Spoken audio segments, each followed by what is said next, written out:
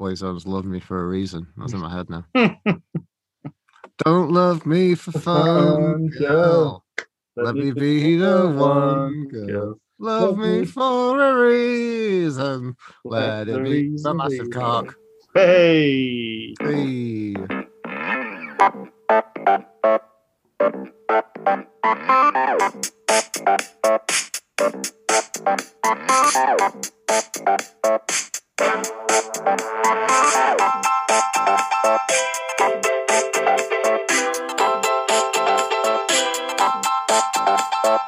Welcome to Different Gravy, not just another Sheffield Wednesday podcast. I'm one of the hosts, Richard Miller, and my co-host has been causing confusion and delight in equal measure by answering every call this week with the same 4 words. New season, who dis? Your friend of mine, Dr. Luke Gledall. How are you doing today, Luke? Oh, new season, who dis? It's good because it's a really old joke now as well, so I think it plays well. Do you find it fun that it takes us a while to get our head round and start using these things, but when we do, things have long passed? Yes. Yeah. Yeah, such as good. Being a kind of now a kind of vaguely middle-aged fuddy-duddy. Yes. Yeah, that's us. And, it's taken me a year to get on board with talking about, wet-ass pussies and things like that, and now nobody wants to hear it. I just want to bond with the kids and talk about how about that Brockhampton. Yeah. Kids don't like the Brockhampton anymore. And they just want to talk about the Delta variant. And I enjoyed their first EP. I will say the Delta variant. I'm looking for, presumably the next one is Echo. That's a good ass name for a variant, isn't it? That's a top name for a variant, yeah. Especially because it's going to be like, most people are trying to get back to normal. And then if Echo's a real whopper. Yeah. And it's like, no, back in your houses. Ha, ha, ha. That's what Echo sort of sounds like. I'm also going to see how much long people say Echo and they go, and the bunny man. Hey. See how long I can get that going for. Say that again. You can say that again. Echo. Anyway. Should we comfortably move on from the beginning preamble into uncomfortably talking about Sheffield Wednesday? Well, I thought a joke that is sort of awful and out of time to start the show is probably a good call, because this does feel a little bit like day 3 or 4 of the festival, and you're squeezing your way back into a pair of pants that you didn't, they are already worn and feeling worse for wear. But you've just got to get them back on and get through the day. And that's sort of what moving ourselves back to talking about current day Sheffield Wednesday feels a little bit like. For the first time in a long time, I think we've got to put ourselves on an official news footing. Breaking hoo-hoos. Relatively breaking hoo-hoos. Broken hoo-hoos. Yes, yeah. Broke a month ago, but we're going to say it now like it's new. There's a lot to catch up on. Yeah. I'm really glad that we took the approach to have our wee dalliance summer of fun, our wee kind of summer romances, looking at times that remind us that why we support Sheffield Wednesday, and that there are some good times amidst the plethora of bad news that we typically have. But I was kind of conscious. I think for a while it seemed like there was a lot of no kind of confirmation of what was happening at the club. It seemed like I'm sure things were definitely happening behind the scenes. It seemed like we always live in this world of kind of Dom House and saying, I understand there's a lot of work behind the scenes. It'd say something like that, and then we'd be like, yeah, but there's been a lot of this, Dom. Not that I'm directly putting any blame on the work of former Star reporter and Examiner Live reporter Dom Howson. Not that I'm putting any blame on his doorstep. You like doing the impression, and it's nice to have an excuse to rock it out. And it's a good one. It's a good impression. Yes, indeed. I'm understanding, James. Yeah, it's always good. But it does feel like we're perpetually kind of kept in the dark about what's going on, or it seems like things are not particularly moving on very quickly. I mean, I must say I'm still surprised now that we've made that. We'll get onto it, but we've made as many signings that we've had. Have you started to weirdly get some flashbacks of last summer? But just in terms of this, we should go through the signings. But we made like a flurry of signings and then nothing for a long, long time. Yeah. And then eventually we did sort of make some signings, I think, like just before the deadline. And I'm a bit worried we're sort of slumping into that again. But I think when we eventually look at the transfer signings and what happens with that, it's always going to be the same for the same reasons we're told. Again, I don't understand the nature. I think we're still fans who don't really understand the nature of transfer dealings and why there's so much brinksmanship. And I suppose transfers will come in as and when. Like, I've seen some people really moaning about the latest transfer and sort of saying, but we need X, Y, and Z all still. I know. And it's like, well, this doesn't really directly relate to X, Y, and Z. No. And it doesn't preclude X, Y, and Z. It's not like exactly we need X, Y, and Z, so we got J squared, you know. And you wouldn't go, no, thank you, J squared, because we've got to get X, Y, and Z done first, because there's no the timing of it doesn't matter so much. Like we've just signed hashtag. we signed the ampersand symbol. Yeah. You know. Sadly, we missed out on umlaut. Well, umlaut's out the door, as we'll get on to, right? Well, actually, yes, Mr. Umlaut. So I've got a veritable smorgasbord of news. I don't know which bits and pieces. Should I try and go for sort of level of prominence from lowest level of prominence to the most important items? Does that make a sense of some sort? Yeah, I mean, we could have done chronologically, but it's been a bit of a kind of weird things, hasn't it? Let's be honest. Yeah. I like it. Okay. You prioritize the way. Hopefully there's an element of build. Can you give me a bit of a top of the pops feel? Are you going from lowest to highest? There's a new goalkeeping coach. That feels pretty low stakes. It is low stakes, yeah. What do you think of having a new goalkeeping coach? Well, always with any goalkeeper coach that comes into the club of a certain age, I always generally just think, can you put on some gloves and yes, get in? You know, we always ask the question: can it be any worse? Can it get any worse than the current goalkeeping options? And maybe we need a reminder. Maybe we need like an old pro to just be completely past it and just ruin themselves by doing such a thing.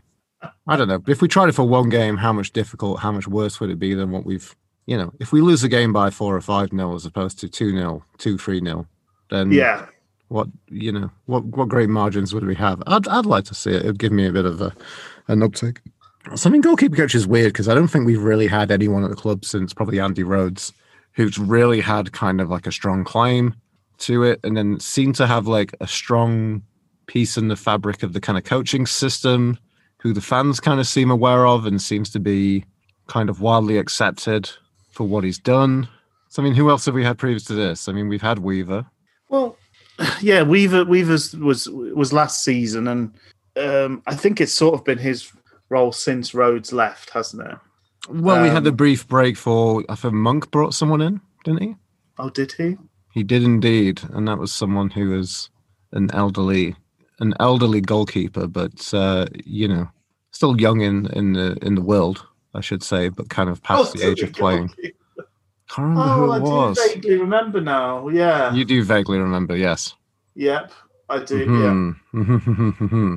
So Adriano Basso is our the new man, and Nicky Weaver's gone back to his academy role that he'd held previously, which was basically kind of giving up our kind of main goalkeeping options anyway. So how much of a difference is that as it stands, really? Because the first team have basically all been from the academy. Yes, yeah. So... Because I feel like Rhodes, we know he had a personal... Because I think both managers, both players said as much. He had a personal role in Kirkland and Westwood coming to Wednesday. So that's a pretty big Cech in his kind of pro column. They were both fantastic goalkeepers for us. Now that we can look back on the Westwood experiment with a bit of those old rose-tinted glasses that we hold for the past, and forget the sort of tail end of things. And absolutely, undoubtedly one of the best goalkeepers outside of the Premier League for times, for part of his time with us, and maybe one of the best in the country at various moments. So that's fantastic. How much coaching is involved there, who knows? But I think there was also a bit of credit given that we were nurturing a crop of younger goalkeepers coming through as well. I don't think that's come to fruition, has it? And I think that possibly reflects not so well on Weaver and his role. The difficult thing I think then comes with Dawson and Wildsmith is, well, I mean, I guess looking back to Weaver is how much can you actually attribute to, to coaching? Coaching does some effects. Coaching is not going to turn, these dusty coals into diamonds, right? Well, I suppose... And I mean, the thing I want to get onto is saying that definitely Dawson and Wildsmith are of some quality. It's just they've never been of the quality that we need, really. So, I mean, there's the question that we sink lower into the abyss, like further down the Football League pyramid, into League One at this stage. And how good are they for this level? Which is the overall general question with the squad and the youngsters. It is. It's a good question. I don't know. It's a strange because I feel like goalkeeping is a little bit more of an absolute. I think at the very top end, there's other things a goalkeeper is bringing, particularly now.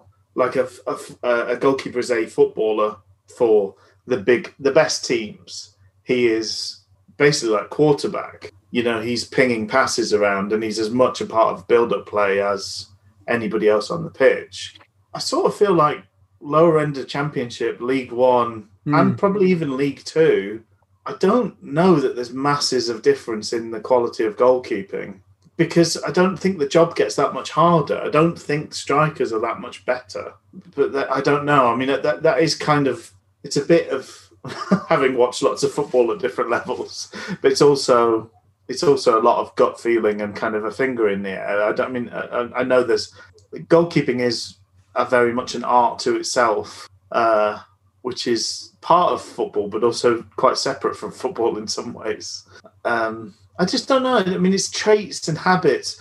The thing that both of them seem to have, and I don't know whether this is a learned thing or just bad. I don't know whether it's a bad habit you sink into or whether it's an inherent problem, but both Wildsmith and Dawson keep the ball in play when they save it.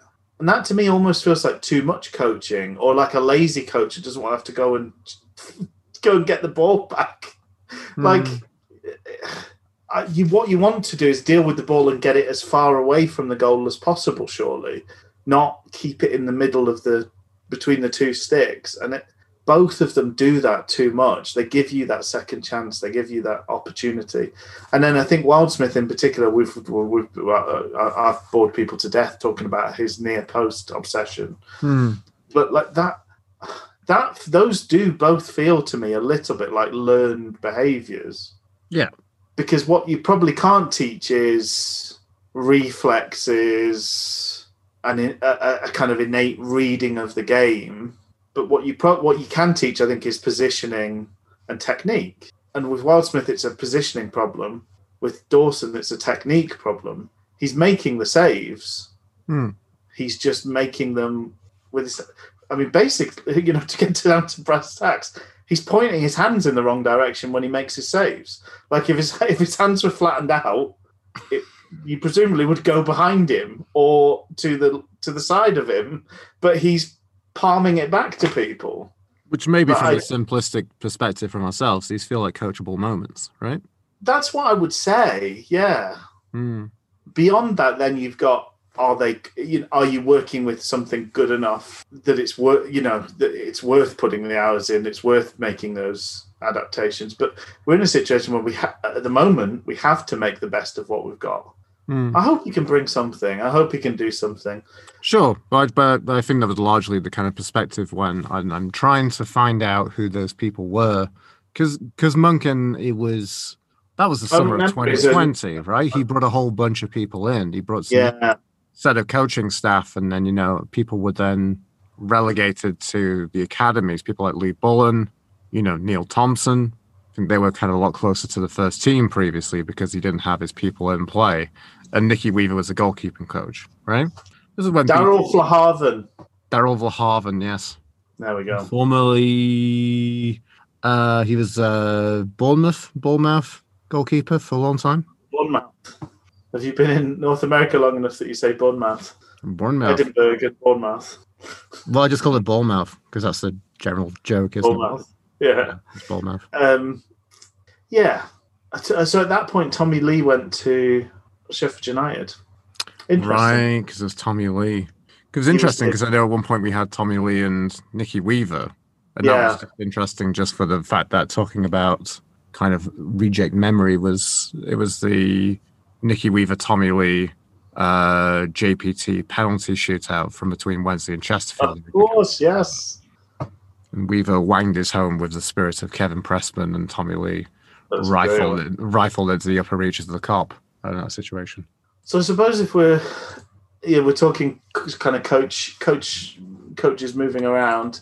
The other bit of news we've had, and this is more recent, is that Paul Williams, first team coach, has left the club for personal reasons. So it seemed to happen fairly kind of haphazardly. It was Darren Moore just kind of saying, by the way, at the end of an interview or a press conference, by the way, he's gone. I mean, we don't know what coaches do on a day-to-day basis, but I'm a bit disappointed by this one because I think Paul Williams in particular came with a bit of a reputation of having a hand in some decent academy players coming through to first team football. Was it Southampton he was linked? He had a previous link with. I think he was. Let's say yes, and then I can just confirm that while you keep talking. So I just sort of remember that it was something of note that he'd had this history and it was a good thing. Really, he was a good get at the time. Mm-hmm. But obviously, it's not to be. I mean, I wonder how much extra pressure there was with the COVID situation and Darren Moore missing chunks of time. It probably sort of made it quite intense to be. I did hear a rumor that he wanted to be closer to home, which is fair enough. Yeah. Whatever the reason. I mean, it doesn't seem to be anything sort of nefarious, but it's just, I suppose, just on a kind of a selfish Wednesday level. It's just a bit of a shame that supposedly, someone of note within the game has departed, and I suppose we'll see what if there's any incomings to replace him. I'm now picking through my smorgasbord. I can tell you a bit about this. I suppose we should talk signings before we should talk friendlies. But we've had the positive side of things that we've had a couple of players back from injury. Iorfa is back and slowly getting worked into the team, the first team picture. Same with Luongo. They'll be both very nice to have back if they're able to stay fit. It's a big if from particularly Luongo's point of view. But they'll feel like having new signings, won't they, to borrow an old adage? Exactly. Yeah. I think, I don't know, but it's weird. I kind of come into the mentality that the players get so far out of kind of circulation, you just kind of forget that they still exist and they're still there within the club and that there's still legitimate options to play in the future. Mm. We don't know. Iorfa's had two kind of very serious injuries during his footballing career. He's obviously still very young. It's a real benefit to still have him at the club contracted for another year to see what happens there. A little bit disappointed for a player who we managed to kind of pick up and dust off and get for a real song, and then looking like we would sell him for multi-million deal to a Premier League club before he broke down in very typical kind of Sheffield Wednesday fashion. So disappointing there. Luongo, who I think you've mentioned previously, never really had any great kind of bad injury record and was very kind of a mainstay around the QPR team and probably before that, looking at Swindon as well. So pretty much consistent, well over 30 game a season performer for those clubs. Yeah. 30, 35 games a season, kind of on average, pretty steady. And now suddenly it just comes to Sheffield Wednesday and trades all that time on the pitch for time in the treatment table. Yeah. Love to know the story behind how that sort of thing happens, but how you go from being kind of ever present for so long. Did we also manage to lose? I think we also managed to lose a physio, didn't we? I think that was also a little bit of news. I think the physio who's been there since the time of Carvajal actually since departed. So I think that's happened. I don't know. I'm sure they were working on a replacement because Lord knows when they need a physio. I suppose that was a bit of controversy, wasn't it, around the time of Carlos, because he cleared out the physio staff and then brought in his own, and it didn't seem to make any difference to injury problems. But I think his indication was that he was sort of being told that players couldn't play when he thought they could, or they could play longer than, etc. But yes, okay, potentially a divisive figure, but yes, we've also lost a member of the physio team there as well. So a strange summer in many ways, and I think we have to talk about this at some point. So there's also been this ongoing saga where it seemed like very few of the players were paid for certain months.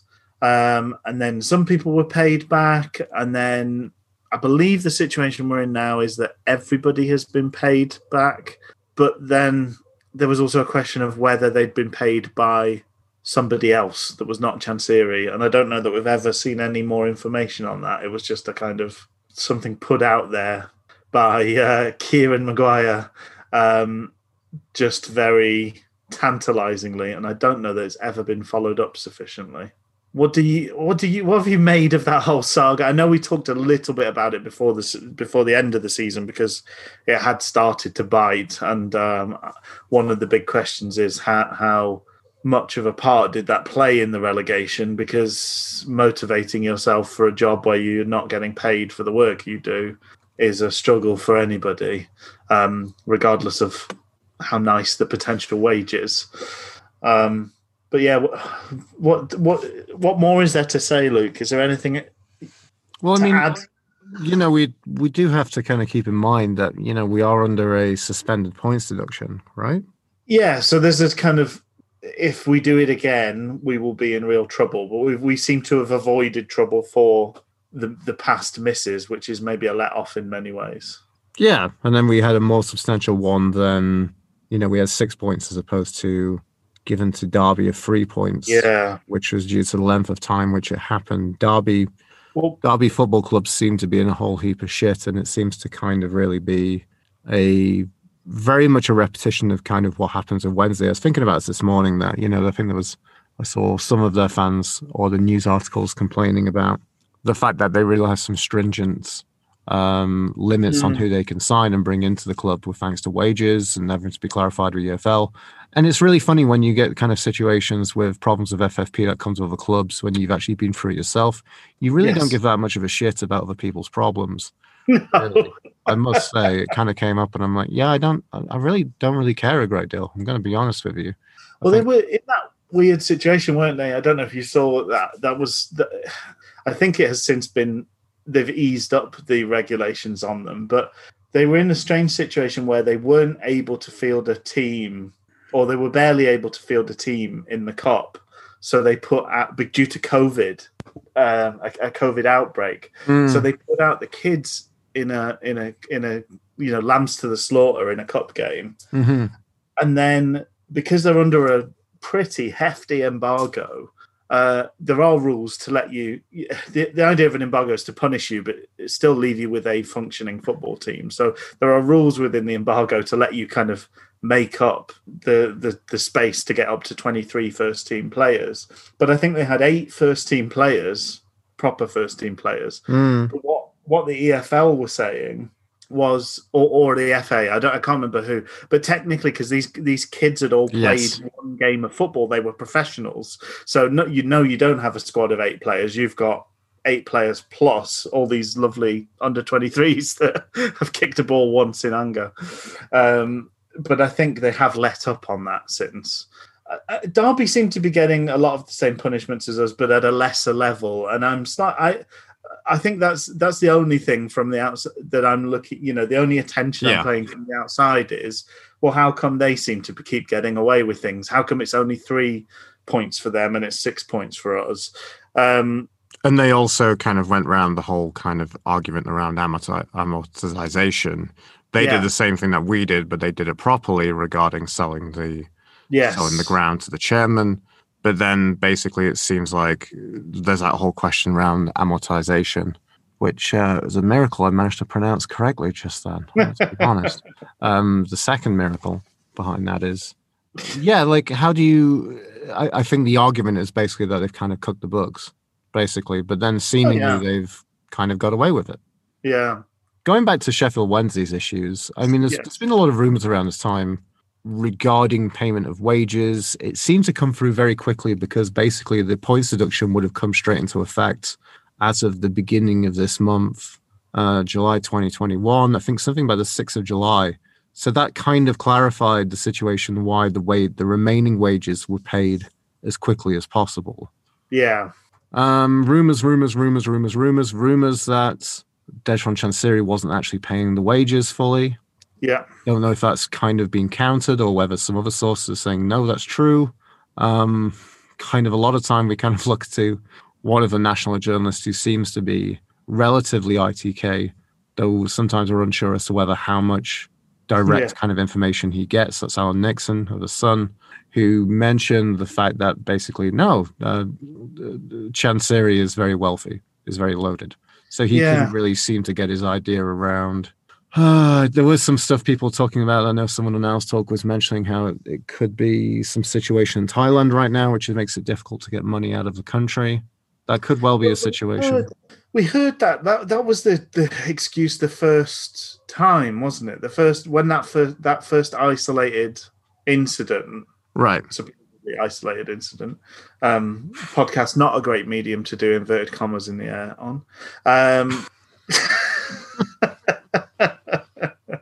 But that was supposedly, moving money around internationally, blah, blah, blah. I don't think that counts for... I think what little we know of Dejphon Chansiri, I think he's let down by the play. I mean, we're all let down by this group of players. I think he's angry. And I think he's sort of had a bit of a fit of pique and said, well, if you're not going to work, I'm not going to pay you. It's backfired. It's been a terrible choice, but that's what it feels like to me. I'd be surprised if it's not. And how does it suddenly get cleared up? That's the thing. If it's an international, can't move money out of Thailand, and then suddenly the EFL goes, do you know what? There's a points deduction, and then it all gets cleared up. Does the word of Rick Parry move the international markets? Maybe so. Maybe his deep kind of international stock trading and focus on the Birkenstock market is. I think that keeps a lot more money flowing around in the world than me and you know about, Rich. I think that sounds good. But I mean, that's the whole thing. It's like it's never been, unless you've actually stipulated a system for the players to be a performance-based system of pay, then it's not that. It seems a remarkably poor choice for things to do. But then, I mean, there have been a lot of decisions that have been remarkably poor choices. He's had some good decisions. We kind of forget that. I mean... a while ago. The beginning and the kind of experiments that were taken on, it seemed an inexplicably bad idea to sack Stuart Gray and bring in Carlos Carvajal. That seemed to blossom. And we also remember kind of in between the time, it seemed worrying that we were probably getting Mark Cooper as Sheffield Wednesday manager. That seemed to be one thing around that time. So it was an approach. that looked like it was going to work. It didn't pay off. I think it could well have been better supported with a bit more of a look at kind of a long-term vision. I think one of the things around this time actually that's kind of come out recently is the fact that there was a meeting in May with a Sheffield Wednesday supporter panel, which minutes have just been produced. Yes. So that's kind of cropped up in the local media, not the full minutes, but a little bit around Chansiri's long-term vision for the club, which is basically to make them self-sustainable. He has kind of talked about regarding that. I mean, I can kind of agree with him to a certain level, and I think we've gone down this road before. Him saying that, look, if you have to get promoted, you have to break FFP. That is the nature of the beast. Yeah. You know, and he is right in saying, it's interesting. We've talked about a lot about kind of rise of inflation of costs, but basically saying that all this situation comes down and you compete with all these people who have increasingly large parachute payments from the Premier League, the three teams that come down, and it's not increased from £13 million a season. I think that's the thing you've mentioned before. Like the fact that that hasn't been reevaluated is pretty poor. It's pretty piss poor from the EFL. I must say it's a very arbitrarily low number, I would say. What is a decent amount of money to lose is a difficult question to answer. Absolutely. But it's clearly not fair when it's in the name. It's supposed to be in the name. It's supposed to be financial fair play. Yes. But there's no fairness about it. Well, weirdly, I saw some. I mean, I suppose this is unfortunately the situation we've got into with the lack of communication, and then when we have communication, it's very poor quality communication. Mm-hmm. But I saw some people saying that sort of questioning the truth of that and saying, teams get promoted and don't have problems with. The only reason they don't have problems with financial fair play is they've got promoted. You escape the system grasp of the Football League by getting out. That's why you don't hear about promoted teams getting into that trouble. And then you cash your lovely big check. So for the next 4 years, even if you go up and come straight down, your money bags for the next 4 years. Yeah. And then we talked about, I think you've talked about this before, call back to previous kind of tame, different gravy running gags. But, it's the Dukes of Hazzard getting over the county line. Yes. And that happened for Aston Villa. Aston Villa were impeccably close to being fucked for the next season if they would have failed that playoff run. We will see the bite of that for a good few teams this season, because Swansea rolled the dice and failed.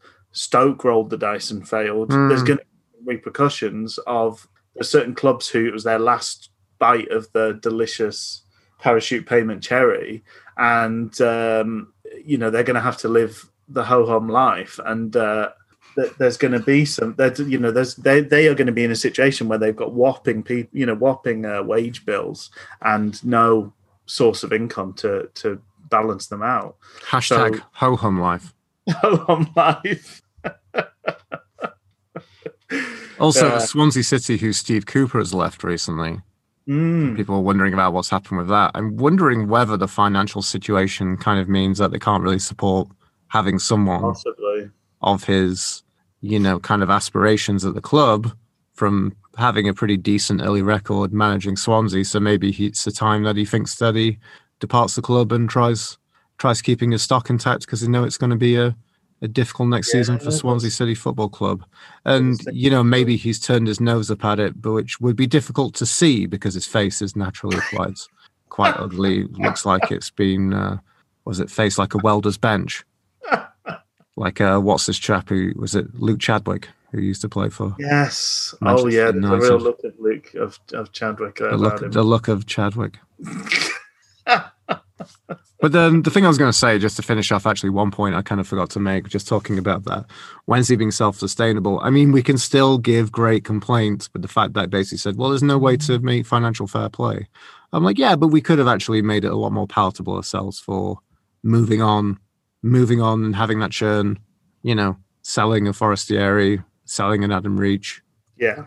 A number of times we could have flogged a few jewels to make a few quid.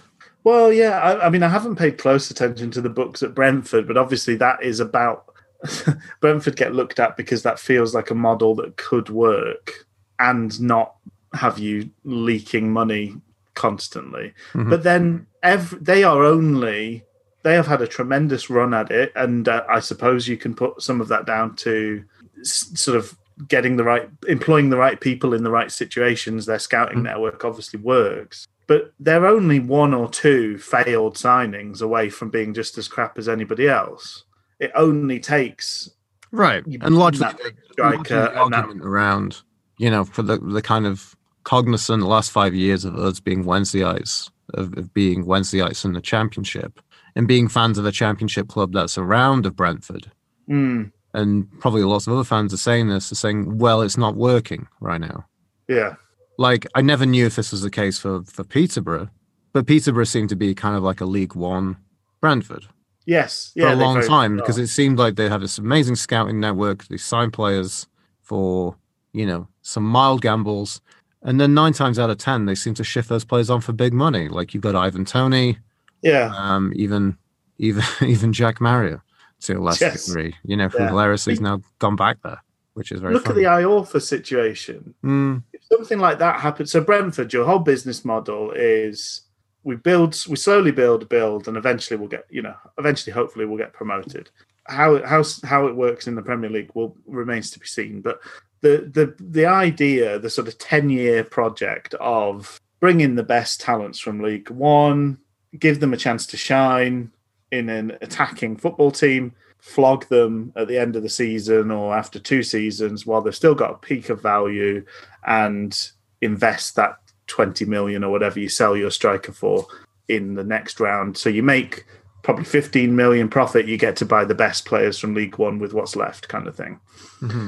That's great. But what happened to Iorfa? You've got a player that scored his 20 goals. He's a twinkle in the eye of Southampton with their money to burn, but then he breaks his leg. All of a sudden, your business model is now £20 million down, and guess what? The financial fair play limit is not a million miles off from that 20 million that you wanted to put in your bank account. Do you know, they've done tremendously well, but I also think they've had an incredible run of it. I think they've been through about 4 iterations of signing a great striker, selling them on for a big profit, and buying the next one, which is tremendous. But at some point that would have failed. At some point they would have bought a player that just didn't do it. It's just the fact of life. Or somebody would have had a terrible injury, because unfortunately that can happen as well. Anyway, I don't know how we got there really, but yeah, life is tough, and trying to do it sustainably feels almost impossible. But in terms of speaking of youth, should we talk about some signings? Is that an exciting thing to do? Do we want to do all the signings at once, or do we want to do one signing at a time and drop them in? Let's look at one signing at a time. Okay, so first up was Dennis Adeniran. I went with Adeniran, but I have no basis on how to pronounce his name. Well, I was going to say I've almost within my local media to say, and I've got to ask, how do we pronounce your name?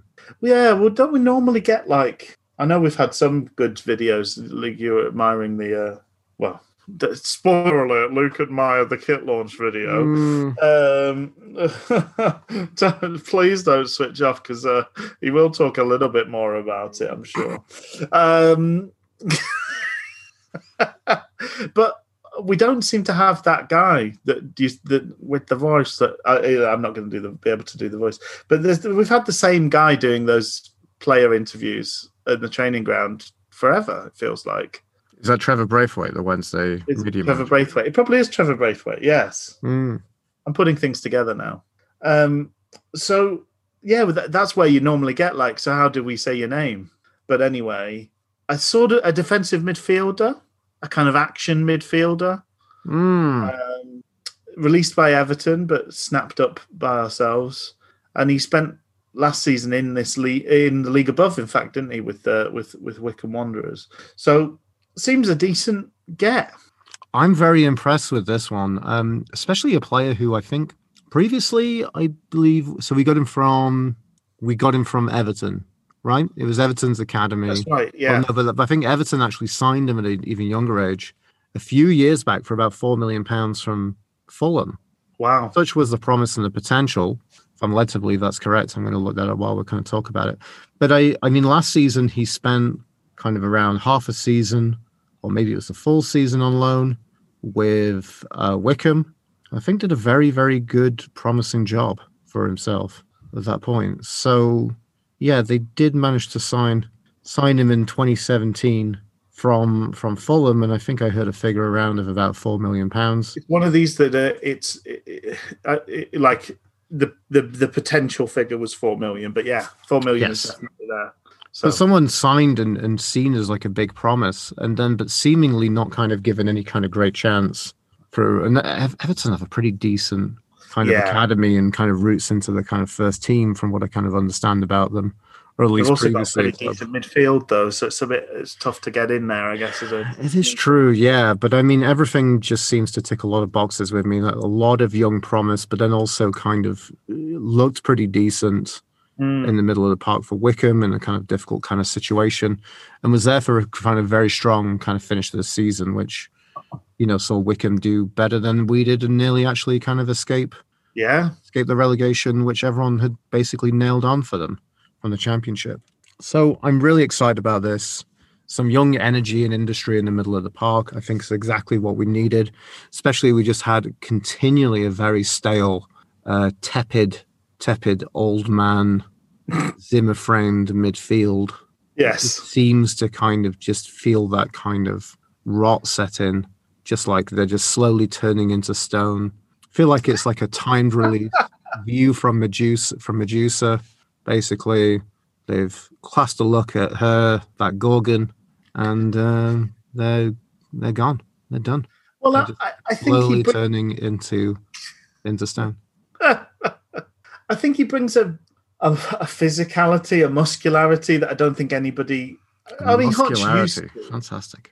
I think Hutch used to. That's how he played the game. Puffed out chest and people bounced off him. Hutch has not been able to do that for a little while, and certainly not since his return in midfield. But so we've missed that level of sort of physicality. But I also think he's a better athlete than we've seen in that position. Probably since sort of Semedo, I would think. He plays at a pace. I don't think. It's a long time since we've seen anybody with any pace in our midfield. I think from my brief sort of watching of him, he had a knack for cutting off channels. He had a knack for popping up and nicking the ball off people.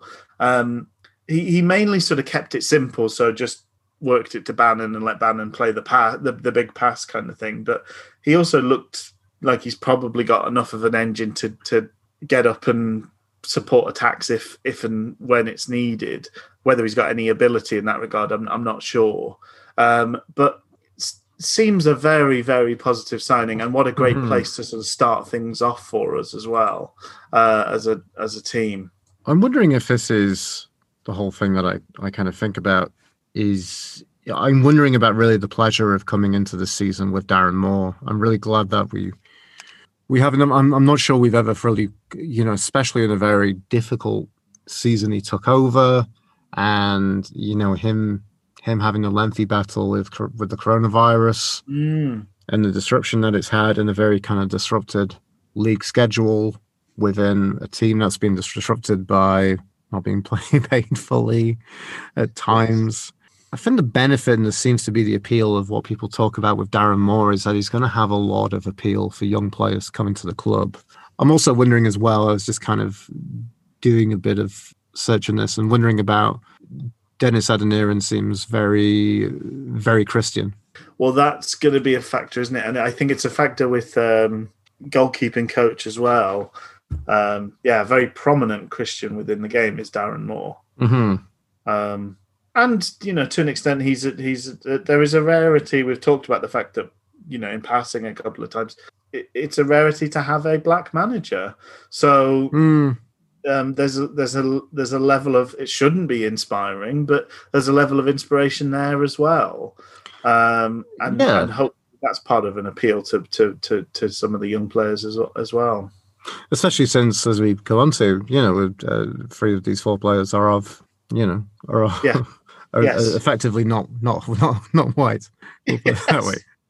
I'm unsure. I'm unsure about we stumbled through there, Luke. Yeah, I trying to make a kind of blanket statement about people's races, which is a little bit uncomfortable, as you can imagine me kind of doing. But I think, and especially for someone like that, I think it's going to show something that's going to show a real appeal. And that's fantastic to see, because I just think that's something we've been crying out on. Yeah, I'm less keen historically for the fact Wednesday has for about 30 years almost, for various shades of this, been, or maybe the last kind of 25 we can kind of look at, being a bit of a retirement home for players. Yeah, last big payday. Yeah, and it's been difficult. I think we have had some positives with bringing some kind of older heads in for more kind of experience who've applied themselves and done well, but typically it's not gone very well for Sheffield Wednesday. Well, we talked about some of them in our kind of memories episode, and looking at the history in the summer. That Waddle was a good old age when he joined us. Sure. Obviously, Francis, he did the sort of maybe the perfect thing in signing an old head is he then becomes the manager. But we remember the times where it works, but we can remember countless more times where it doesn't work. Well, I suppose what I'm saying though is even when it works, there's not that bringing in a young player. You presumably it's less wages. You'd hope it's less wages. If it doesn't work out, you've paid them less wages, then they leave. If it does work out, you pay them less wages, and then there's a payday. But for an older player, you're paying them a lot more in wages, probably the peak salary of their career. If it works out, you get a couple of years out of them, then they go on a free. If it doesn't work out, you paid all that money and you get nothing. Like, you get nothing either way. There's no payoff for an older player either way. But in a good scenario, signing a younger player that's got good years ahead of them, there's a potential next round of they may fund your next rebuild, which is what we talked about, I guess, a little bit with the Brentford sort of ideal. But, signing a player at 22 on a 3 or 4 year contract means that he will be probably at his peak by the time that contract's coming to an end. And you either then sign a player that you get another good 3-4 years out of, or you've got a sellable asset. The Chansiri era has been smattered with non-saleable assets. It's all just people eking out those final days, and you can't get rid of them, even if you want to. No, I mean, you don't want to. We don't know enough to get too overexcited, but I think lots of very positive signs, and seems like a really good addition. Seems like the sort of player we've probably been asking for since Wembley. I think so. And I mean, it's interesting. I mean, on a slightly more kind of flair side, Fizzy's still with the club. Yeah. We can't discount and forget about him. He's had a very stuttering, kind of disappointing first season, but I don't think that's I do not think that's been his fault. I think that's been I still don't know why we didn't see more of him last season, I must admit. No. But I mean, but it really feels, and it's difficult for me because I think, again, talking about Luongo, if we look at the midfield characters now, as it stands, in case anyone else is leaving, Hutchinson's here for another year. We have Bannon for another 2 years. As it stands, Luongo's here for another season. Mm-hmm. If he can stay fit, then, we're going down the ranks. We're looking at FDB. He's going to be here. And then there's Alex Hunt, and now we've got Adeniran. So that's really strong. And I think the real benefit of this to think about is a bit similar. I mean, we haven't made any transfers there, but it would feel a bit like how it would be if we signed a new goalkeeper. Yeah. To think that in a certain sense, to a certain quality, we have bodies there, but doesn't feel like we have a great strength in that department. So now it feels like we really have a strength in that department. And I think that's something we've really been crying out for a number of seasons. Yeah. So to finally go and to finally sign someone who can meet that is fantastic. And that to make that our first signing, I think is something really special. So it really just kind of adds to the excitement of what we've done. Definitely. Mm-hmm. Yeah, absolutely. I had the lovely opportunity living in Chester to go along to the Chester friendly, which is one of only 2 friendlies that we've won this pre-season. So that was a nice thing to attend. It was nice to be back in a stadium. It was all done very safely, and there was like every other row was taken out, and then there was gaps between people on their own row. So you really didn't. I mean, what was slightly frustrating was it felt like we could have done that all along. Yeah. I don't know that stadiums ever really needed to close totally, but then I suppose there is obviously a level of attendance that's needed to make it worthwhile opening a stadium, but it certainly didn't feel at risk being in the ground watching the game. Maybe bunching up at concourses and things like that is a different matter. But anyway, that's my little soapbox moment. Lovely to be in a stadium. It was a lovely day. Chester are a very sort of sweet club in many ways, including the fact that always around the sort of 65th minute, the announcer thanks the other team for coming and making the game happen, which is just lovely. Wishes them well for the rest of the season. So he does that during the league matches as well. But thank you very much to Sheffield Wednesday for coming along today and making today's fixture possible. We wish them all the very best of luck for the season ahead. It's just quite sweet. And we played basically what you would expect to be the first team there or thereabouts first half. And Adeniran, however we're Dennis.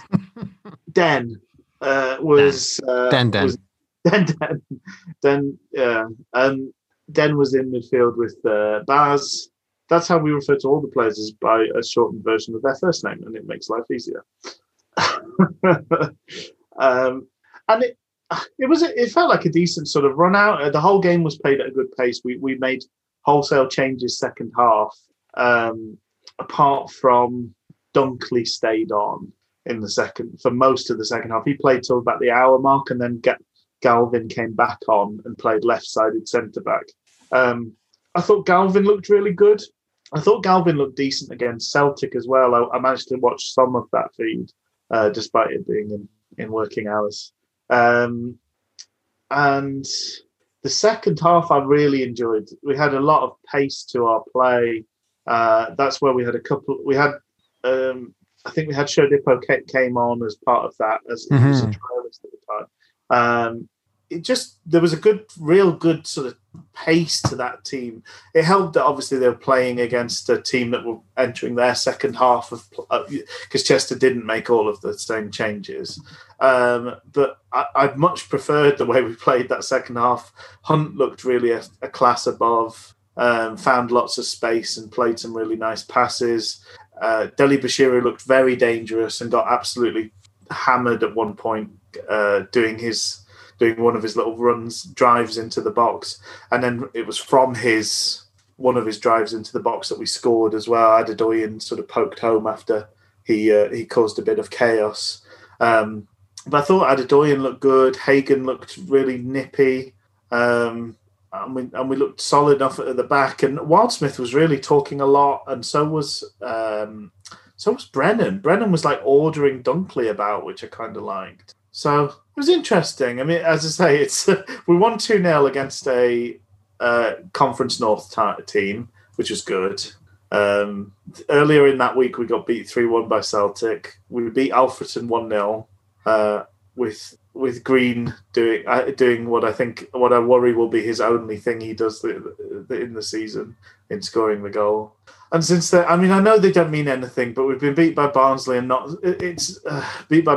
scored a goal in the last, and also beat by West Brom and not scored a goal in the last 2 friendlies. We were supposed to play Wrexham this weekend. That was called off because of COVID cases in their camp.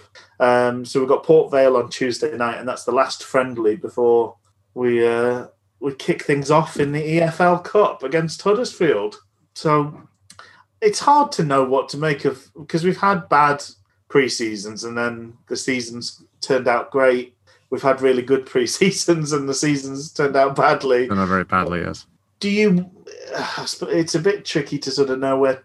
So Burner has played quite a bit of football, but it's worth probably talking about Burner in situation. So he has been linked with a move back to Germany for a good chunk of the summer.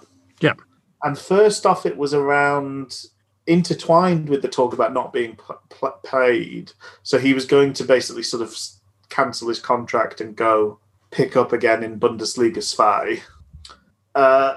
But since he's been paid, that has complicated matters, hasn't it? Because he's still under contract for a year. And I think Wednesday want to be paid for him moving, which seems reasonable. Right, yeah, because I think we're hearing the rumours that he's going to be... he is going probably for about 6 figures, which I think is a nice little deal, I want to say. It's like a nice little deal for someone who's been mostly woeful for us. Yeah, I mean, Rich has completely redacted his decent half season at the beginning, really. But I mean, outside of that, there seem to be some rumors that because of the lack of being paid, some professionals wanted to have the opportunity to have it as a way to kind of engineer a move on a free transfer out of the club. I feel like I'm fairly certain that allegedly, I think Burner is probably one of those people. There was very determined after his almost handed their notice in. Yeah, I find it weird because I thought that the whole concept was I thought Burner seemed to really want to come to England to meet up a personal goal of playing in England. I don't know. Maybe it's also thanks to the pandemic made an incredibly tough time if he has any further family who are outside of England that he hasn't been able to see. Maybe that's a big, and maybe it's just kind of added to a very difficult kind of experiment for him. I think really having, I don't know, 6 months of playing among crowds and then a longer period of time playing without any fans is probably something that adds to that. So I'm wondering if that's the reason why he's looking to kind of swan off. Anyway, I mean, if we manage to get some money for him and he gets some off the wage bill, I think that's fine. But I think that kind of brings in some kind of issues about personnel at the back. Should we go back to talking about, let's go back and kind of pick up. So Shodipo, you mentioned, he was the second signing in. Yes. Not too long after Adeniran, I must say. Yeah. And a player who's, a young promising winger at QPR, who seems to be kind of well thought of, coming from their kind of youth scheme. And then he's obviously... Sorry, go on. And then had a very, very, very good season in League One. Yeah. 13 goals. I believe it's 13. Was it 13 goals at Oxford?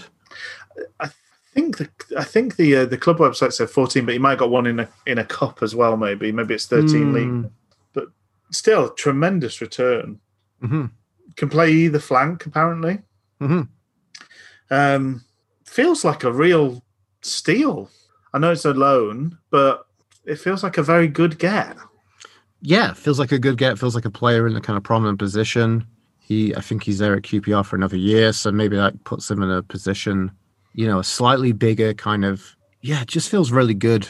Really good time to kind of bring him in. A really good time for him to kind of prove himself off, to be a consistent performer in the Football League off the back of, a very good season for Oxford last year. It just seems very promising, young, pacey winger, and hopefully someone comes in with a bit of confidence and can kind of be, hopefully replace what we kind of saw at the beginning from Harris, from a very kind of if we could have season from Harris.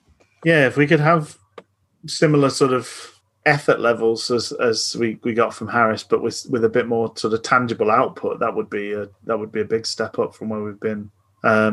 Yeah, I mean, it's interesting. He's at that kind of, I was going to say he's young in the way that Wildsmith and Dawson are young, because I think he's 24. 24.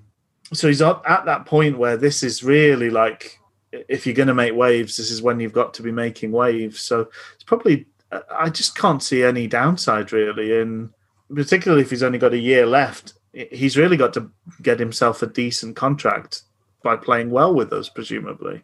I think so, yeah. And yeah, it seems like a great signing. Definitely think so. And I really hope that from kind of Darren Moore's credentials, I'm hoping looking at, working with younger players, could be a really promising one to sign in. It was kind of a surprise, but I'm really glad we brought him in that position. Yeah, no, it's a good addition, and I mean we don't have tons of options on either flank, so it's nice to have somebody that can pick up on both. Mm-hmm. Maybe could be a League One Jakob Murphy for us.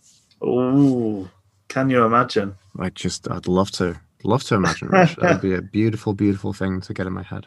So, now I'm almost thinking maybe we should just round out the signings, because we also added Jayden Brown, who's described on the website as a left-sided defender, but I think he's very much seen as a left back in particular, isn't he? Yes. But left-sided defender makes it sound like he potentially could be a left-sided centre back if needs be in a three as well. Another addition from Huddersfield. It sort of joins us, having been released by Huddersfield Town, our first opponents of the new season, and he played a bit of football for them last year. He played 13 games last season for them. So again, feels like he's a good age. He's 22 years old. He's only 5'9", so maybe he's not playing left-sided centre-back anytime soon. It's probably a bit little for a centre-back. But I don't know much about him. We're lacking at centre-back, at left-back. I wonder, like having him come as a left back is I think is more prominent for the fact that we're looking to bring in a left back rather than maybe the personnel. Maybe he's a little bit stopgap, but I think the fact that he is young and I think he's had a bit of a falter time at Huddersfield, sound like he basically was kind of thrown at the deep end and kind of did well at the beginning, but then he got injured. Right. Big injury, and then I think Huddersfield fans seem to say he wasn't so good kind of following there. He's come up through basically the Tottenham Hotspur Academy, had some kind of prominence being in England under 15, under 16 through to under 19 teams. And yeah, maybe there's a chance for him to kind of reignite his career, give himself an opportunity to see if he can bloom here. It seems a very kind of cheap gamble, but one that I think I'm glad that we're making. Again, hopefully with those credentials, with Darren Moore's credentials of working with young players, that could be one that's a decent and fairly cheap gamble to get someone in that kind of left back berth. I mean, it's interesting to think a lot about the young players that are coming through academies.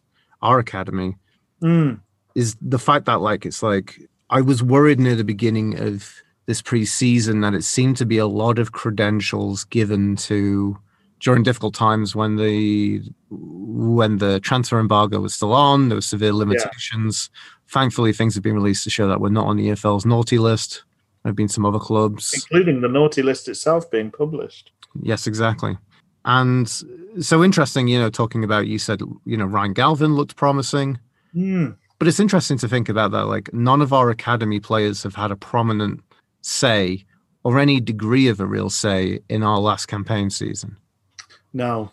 Because, two of those have since departed, and maybe to a much lesser degree. I mean, Penny's left the club and now he signed a 2-year deal at Ipswich, I believe. So with Shaw and Arahide going, how can we really say who's really a promising youngster? I mean, this is the whole thing about this kind of coming into the season. It's like, it's kind of a bit anxiety producing, but I mean, the flip side of that could have some real excitement. I'm looking forward to seeing the first time I get to see Sheffield Wednesday, to see who's going to line up in what position, to see are any of these youngsters deemed first team worthy right now, or whether we're going to get more first team characters in and then basically maybe kind of look and see if we can chuck a few in on a few occasions and see if they blossom.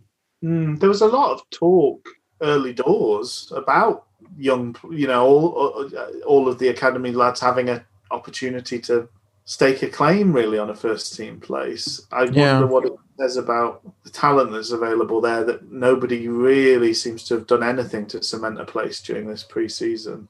That could be the case. And I mean, it's interesting. I mean, obviously you mentioned Adedoyan scored, who's someone who previously signed and then kind of forgotten about. I think he had a lengthy injury as well. A lot of noise was made about Charles Hagan signing a contract. And then the club seemed to make a big deal about these players signing professional contracts, really. And also I wondered about whether it was that and also the local press, because I think, you have to make a news article out of something. Yes. Really. And it was difficult because there wasn't a great deal happening at the football club. So I guess the interesting thing for us, and I think all Wednesday fans, is like, how are we going to regard these youngsters? Yeah. So I'm really curious, especially with kind of youngsters coming in, Adoniran, Shodipo, and Jaden Brown. The first trilogy of our signings are kind of very young players with a point to prove. And then the fourth is from Bizarro Land. Yeah, exactly. Let's get onto that. Let's talk about the fourth signing, and then I think we should talk about the squad as a whole, like what the squad's looking like. Because we've got those two, we've got Iorfa back, we've got Luongo back. What we do know, and what's become sort of news in the last few days is, unfortunately, Windass has picked up a fairly serious sounding injury. I don't know that we've been told what it is, but he sounds like his hamstring, and sounds like he's going for a scan to the severity. Yeah. But from what we're hearing, he's pretty confident. We're pretty confident that he's going to miss the beginning of the season. How lengthy the beginning of the season is, whether that's I would think that'd be like 3 or 4 games. I'm wondering if it might probably be sometime in September. Yeah. We see him back at some limited aspect. It would be very un-Sheffield Wednesday for it to just be that short. I think there's a bit of worry. We could be looking at more towards 6 weeks, 8 weeks, maybe more. But anyway, I digress. The fourth signing is very left field, but somebody that we're very, very familiar with, and it's Jack Hunt. He's back in the Wednesday fold. Jackie Hunt, and 1930s throwback footballer. Jack Hunt coming back on a 1-year deal. Yeah, and apparently on reduced wages, and apparently had options in the Championship. You wonder how competitive certain areas are, and certain teams are within this environment. You're wondering whether teams are trying to cut the cloth and trying to get players on reduced deals. Maybe they're a bit hesitant of some of the wages that they've previously given out for some players.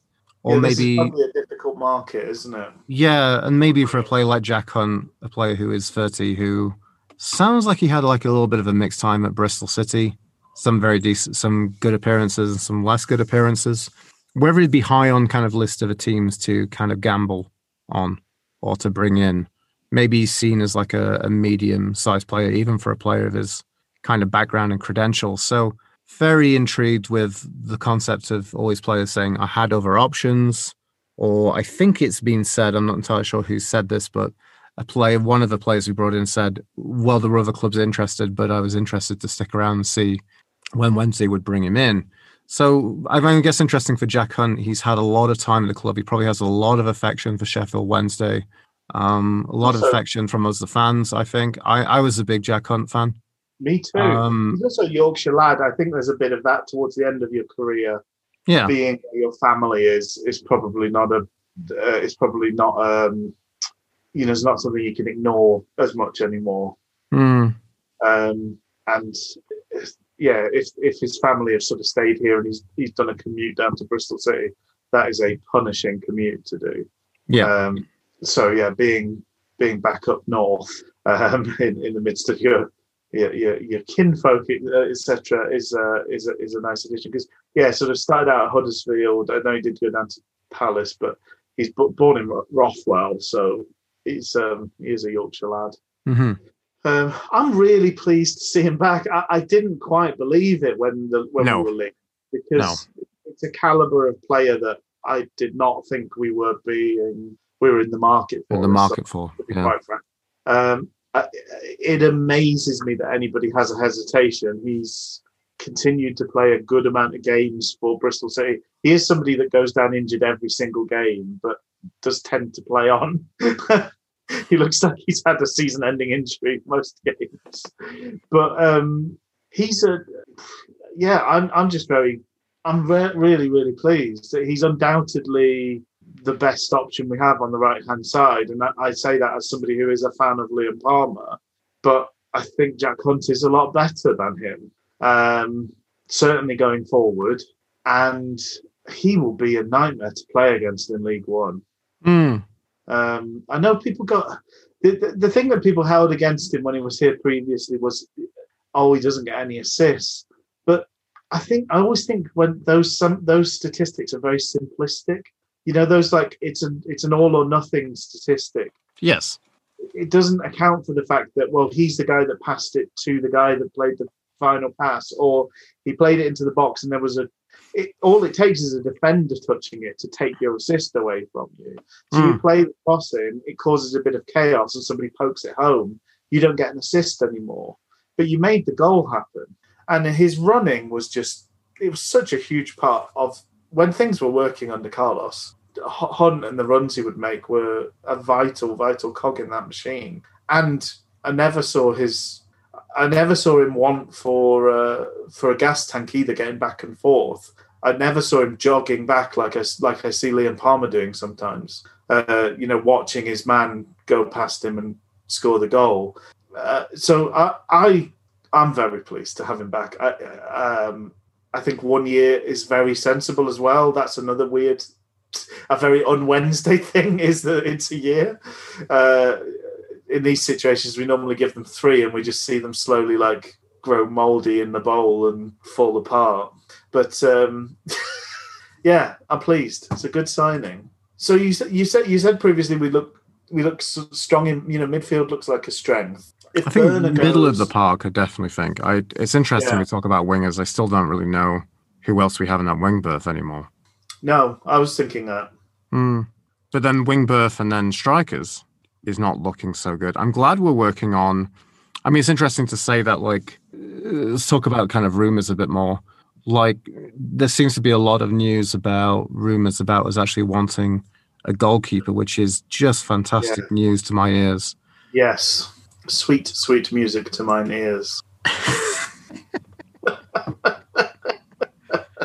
If new goalkeeper signings be the food of love, then they are. Then sign on. And then obviously rumours about Bailey Peacock Farrell, the former promising Leeds youngster goalkeeper who's middled his way to Burnley and then doesn't seem to be doing much. I think we seem to kind of be an early sounding out about whether that would be possible. But that would be a really great acquisition if we could pull that off. I think we're probably going to be gazumped by a second-tier side. Yeah, I'd be amazed if it's Bailey Peacock. I'd be stunned if it was him. And I mean, that would be... I don't know. I mean, that would be a magnificent signing on a level that you just can't. Anyway, yeah, I just don't. I don't think it's even worth thinking about because, I just cannot see it happening. A current full international first choice for his country coming to a League One club just feels very, very unlikely. Although I know he doesn't play for his club very often, that's more to do with the fact that Burnley have an embarrassment of riches at goalkeeper. I like that we've been linked with a goalkeeper. Do you feel like goalkeeper is, for me, would be a priority? I think it could be a difference between having an okay season and having a very worrying season. Up top is interesting because I think I've previously been on board with we really need a lot of support up top. And I do have to say, Patterson has looked really, really bad in these friendlies, by and large. He's really struggled. But we know he can. So there was a good post. Apologies to the poster, but because I haven't remembered who posted it. But there was a post on Al's Talk, and I was just nodding along, reading it, and actually, Windass, if he stays and gets fit, I would be surprised if he doesn't make 10, 15 goals. Oh, yeah. For the season. So if Windass gets 10, 15 goals, and Patterson did he get 9 or 10 last season? Yeah, he had some real purple patches of form, didn't he? But if he can get 10 in the Championship, I've no doubt he'll get 10 in League One. So between them, if you've got 25, 30 goals, that's not a huge amount more goals to look for. No. And Luongo will get a handful. If he plays, Luongo will get a handful. You've got to think Iorfa and Dunkley will chip in a way that we've not seen defenders chip in for a long, long time. Shodipo? Well, yeah, exactly. Mm-hmm. Let's put him down for 5 or 10. Mm-hmm. That's a. It starts to feel like goals are not our main worry. I'd like to see. I think we do probably need 1 or 2 more bodies, because you've always got to think about, runs of games and injuries and things like that. But it sort of turned my head, because I'd been feeling quite worried about goals. And then if you look at the goals we have in the team, it's a bit of a brighter prospect than I'd kind of accounted for. How do you feel about that sort of side of things? I guess so. I think we just, I don't know. It still feels that mentality of we do really want those proven characters to show that they can come forward. And it's not like there's been any great promising youngsters who we think that should really stick around and keep doing their stuff. Mm. Yeah, I don't know, because it's again that question of how good are the youngsters we have? We don't really know. How good are the players that we currently have at a lower level? Yeah. Are Dawson Wildsmith good enough for League One? I feel like some sense they could be, but I'd rather not test. I'd rather not test these hypotheses. Yes, yeah. Yeah. For me, those 2 goalkeepers have had their chances. We can't do anything about the fact that Dawson was given a 4-year deal. If we've got room in the budget, I'd really love to see a first-team goalkeeper come in, because neither of them are anywhere near good enough. Mm-hmm. And I know levels are different, but what that presumes is that strikers are so much better in the Championship that they are asking things of goalkeepers that will not be asked of them in League One. And I think the mistakes that our goalkeepers make are so fundamental. It's not going to be easier in League One for them. If somebody shoots on your goal with any level of pace and power and you palm it to the penalty spot, I think they can do that in League One just as well as they can do it in the Championship. There'll be players that can take a shot from the edge of the box and get it on target. And there'll be players that get in behind our back 4, and if you stand behind your near goalpost and let them shoot at the hole of the goal, they're going to hit the rest of the goal. They've got 80% of the goal to hit that you can't simply defend. You can't possibly defend. So I just feel like those issues are not going to go away. Communication, who knows? We don't hear them we don't really hear them doing the organising. I don't. Yeah, I think that there's differences in the the field of play, tactics, fitness levels, discipline, etc., etc. I think there are genuine differences for players who are defenders. I think defenders get found out because it's like you tend to be more like one thing or another. Like you're a quick guy or a good guy in League One, and so as a defender, it's like okay, they're not going to be both. They're not going to be a quick good guy. And that's what would give me headaches. So therefore you get away with being a Rob Jones type heading merchant. And if it's a quick guy, then I stand off a bit and block him as he tries to run past me.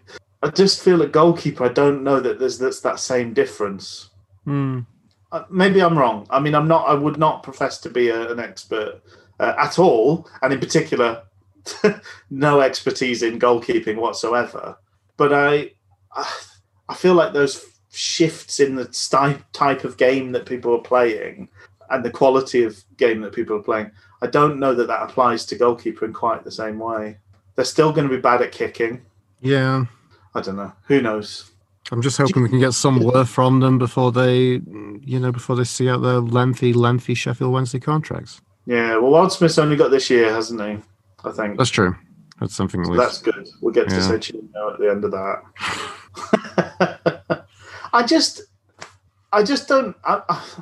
I don't believe in fairy stories. I just don't think at 25 you're suddenly going to get good. Maybe there's improvements. There's slight, I'd love it if Basso comes in and goes, do you know what?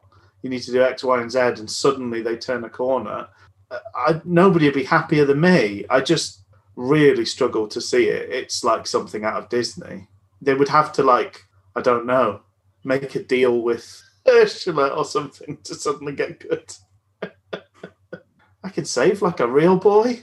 Yes, you can, but your soul will be forever in this conch shell. Do you think we need some help in defence? Do you think we're a bit short in the middle of centre back? That's it. I think that's the interesting thing. Looking at all those signings, though, is a bit like I don't know. Especially like you bring Jack Hunt in, and then you bring a new left back in. Does that mean Liam Palmer's going to be a centre back now? Maybe in a 3, he's very good. Yeah, I think so too. And I suppose Brennan is a decent prospect at centre back as well. Mm-hmm. We do sort of forget about him. I was really impressed at how much talking he was doing, ordering people about. It was nice to see from a young whippersnapper. Mm-hmm. I'm just looking. I mean, what else do we have to cover here? Oh, well, we've got the new kits. I think the final thing we could talk about is probably the new kits, isn't it? That probably sums up everything we've got. Well, I feel like the last thing we should talk about is Sam Hutchinson's hair. Okay. You want to talk about that and we'll talk about the new kits and we'll finish off? Yeah, that sounds good. Okay. What do you think of Sam Hutchinson's new hair? It's fugly. I really, really, really don't. I don't know. Sure, does it ever work for anybody doing the bleach blonde? Any man, unless you've got like long flowing locks. Well, obviously, like Gaza, it was quite iconic, wasn't it? I was watching the very, very awful Netflix dating show Sexy Beasts. Have you seen Sexy Beasts? I know of it. I haven't seen it. So the first episode I watched, and basically it's a woman who's having a really difficult problem finding someone because she's a 6 foot attractive model in New York. Okay. Which must be really difficult for her. Yeah, awful. Yeah. And then they had a number of these suitors, and she chose this guy who she seemed to have a lot of chemistry with. Blah blah blah blah blah. And then it's like revealed, and she's like, "Oh, you're so attractive." I'm like, he looks like a lion who's had a stroke.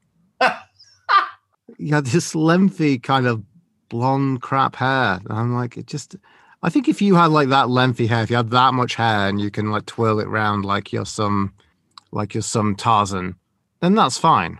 Do you like how I said Tarzan instead of Tarzan? Tarzan, yeah. Tarzan. Like a Jewish gentleman. Tarzan. Armin Tarzanrian. Yes, exactly. So I think for someone like him, even though I was like staggered that she thought he was an attractive man, because like I said, it looked like a real foppy dolt. I don't see why anyone would want to any men would want to do a bleach blonde, especially with that short haircut. And especially in football, it has that real connection to Gaza, doesn't it? In Euro 96. It does. Which again was like the lazy kind of penmanship that happened in the Euros with Phil Foden. I think Foden was trying to say, like, I'm basically Gaza. Yeah. Which he's not. No. But it's what he's trying to say. But there was a lot of delusions of grandeur, even for a team that was talented enough to reach the Euro finals. Like, was it the Yorkshire Pirlo is a term given to Calvin Phillips? Yes. And which my eldest brother Andy proclaimed that anyone who's ever seen Pirlo played would never make that analogy. Oh, it's so distasteful. And very, very crassly just called him Yorkshire pudding. It's Yorkshire Pirlo. Oh, Pirlo was just, yes. Pirlo was peerless. Yeah, there we go. Oh, even when he was like 40, just wandering around with a cigar on, just unbelievably great player. Yeah, nonsense too. So anyway, I thought Sam Hutchinson's haircut was very bad. What did you think about it, Rick? Yes, me too. Okay. We're in agreement. A weird choice. He's a bit of an odd chap, is our Sam, I think, slightly. Yeah. Should we move on to about Sam Hutchinson? Let's move on to the final topic, which we might differ on the spectrum of opinions on, which is new kit. New kit who dis? New kit who dis? Well, I mean, so first off, the Elevate is gone. Elevate is gone. Yes. The shapely bottom will no longer be part of our half times. Yeah, much disappointment for Paddy from New York Owls. I did reach out and offer our condolences that we weren't seeing any jiggly ladies body on half time. But to replace that, Italian style meets Sheffield steel once again. Exactly. We're gonna get on our moped and zip down to Hillsborough. Ciao Bella. Is that getting tram? No, get on my fucking moped.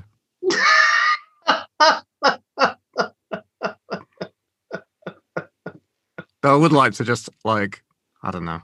No, that would be if I turn the engine off, I could grab onto the back of it a bit like Marty McFly, and like head down to Middlewood on that.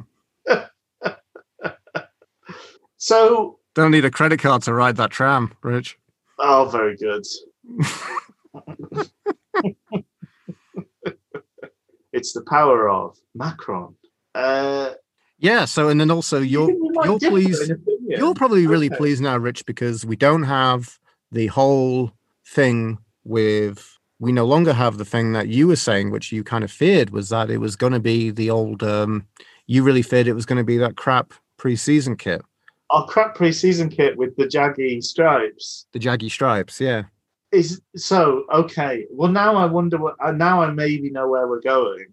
So we've got the new home kit, new away kit, and one goalkeeping jersey. Mm-hmm.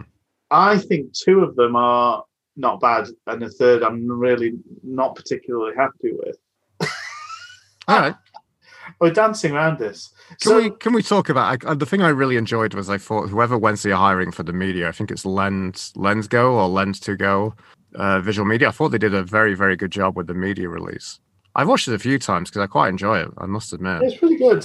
I thought it was a really crisp little 1.5-minute segment with, and then them trying to do like a big work to kind of involve like a local brand, like a local band with the Sherlocks and kind of involve them, who clearly seem to be certain degrees of them Wednesdayites, which is nice. And it's tram lines as well. So it's tram lines. It's around then. It's very well timed. They recorded it at Steelyard Kelham, which I've never been because it's been a long time since I've been. It's pretty trendy, like an indie bar down there. Yeah.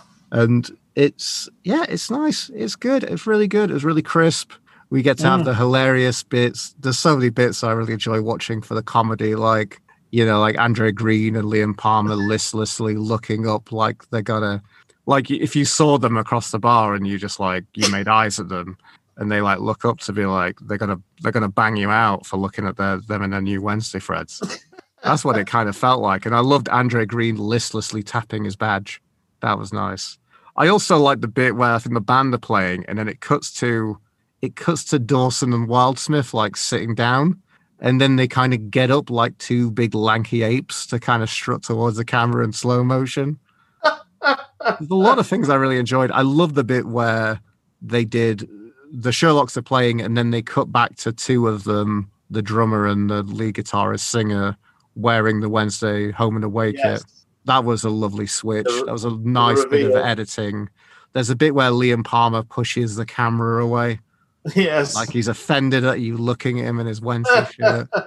It was it's really well done, but also brilliantly tosh as well, which I think all naturally are a bit tosh. I think that's kind of some of the enjoyment that kind of comes with them. Yeah. So really enjoyed that. Kits wise, what do I think? Yeah, I'd say probably, I think I'd probably maybe agree with you on your kind of recommendation. But then we don't know which one. So, okay. So the one I'm less keen on is the home shirt. Interesting. Okay. I think the stripes are too small. Well, the stripes are uneven, aren't they? Is that right? Are they? I think they're very slightly uneven. Even worse. You know what I like with the home shirt? I think it's the same design as that kind of weird, kind of polygonal. Polygamy. Yeah. It says have multiple wives. Big old swinger key party that's going on with the design in the middle of the stripes. That's what I like. We're all swingers, aren't we? Exactly. Yeah, I think you're right. I think the white stripes are bigger than the blue stripes. It's slightly off, and then you're going on to the sleeves, which is a big contentious sleeves thing to have the full block blue. Blue sleeves. I don't think it's sometimes too bad. I remember there's been Wednesday kits I've liked with blue sleeves. Yeah. There's a lot of people who get upset about the back of them. Yeah. It looks better on Dunkley. I suppose if you absolutely built like Dunkley is, the sleeves look much better on Dunkley than they do on Palmer. So you just have to be hench, and then you can pull it off. Be well hench. Be well hench. He's got some big beefy biceps, is Dunkers. The big boy.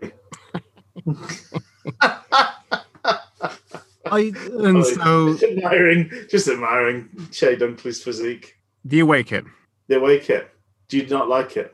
I think I have flashbacks to the fact that we've taken the piss out of Sheffield United for being the pigs and having an away shirt. I'm aware of the kind of context, and they would fervently argue without any kind of great reason behind it that we're the pigs, so that we've got a pink away shirt.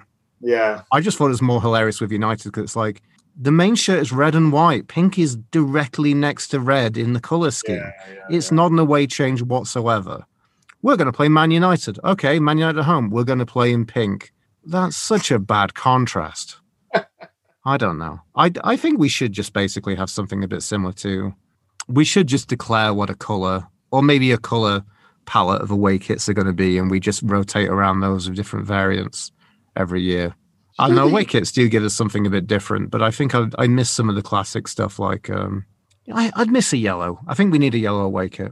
It's been a long time since a decent yellow one, I think. Can we just have a callback to the is it 1990, is it 91, 92 or 1990, 91 with the yellow with the light blue collar? Can we just have that back? Well, I sort of feel like yellow, black and white is the kind of classic. And then if you want to change up, I feel like I've had some good orange kits in the past. This is a bit different. I kind of like the away kit. I think it looks like a Palermo kit, doesn't it, basically? But I don't mind it as a one-off. Apparently, they all feature a stylish Korean neck. That's fantastic. Shirts also feature stylish Korean neck, button-down collar, and will be on sale with a classic sponsor-free frontage because we can't get a sponsor. We can't get sponsor printed on them in time. They don't say that bit in the press release. Korean neck. Who knew? And then the goalkeeper's jersey's fine, just fine. It's fine. It's nice and orange. I like that. Yeah. I think I prefer an orange away kit. Cam Dawson always has a bit of sort of competition winner energy, which we recognise as I've had that plenty of times before. Yes, exactly. Yeah. And then obviously Wildsmith looks like he should be in the band with his lovely long flowing locks. Should be picking up. He should be picking up bass guitar for him. Shall I pick up bass, lads? Do you want a second bass player? Yeah, and there we go. There we go. That's our John Craven's news roundup for this summer. So we're going to be back with predictions next week, Luke. And we're hoping in the meantime we may have a bit more of a feel for what the squad looks like, because it still feels like there's a bit of work to do. Yep. I just, like I say, it does feel a bit like, I feel like that was the case last summer, where we were entered the season with a fairly unfinished looking squad, and I think we made 3 signings or 4 signings on deadline day, didn't we? Pretty much, yeah. It'll probably be the same case again. Yeah. So it might be predictions with a caveat, but we'll persevere. So yeah, season 3 of Different Gravy is kicked off well and truly. Yep. I think that's probably it for us. That sounds good. Cheerio, folks. Look after yourselves. Thanks, Reg. See you, bye.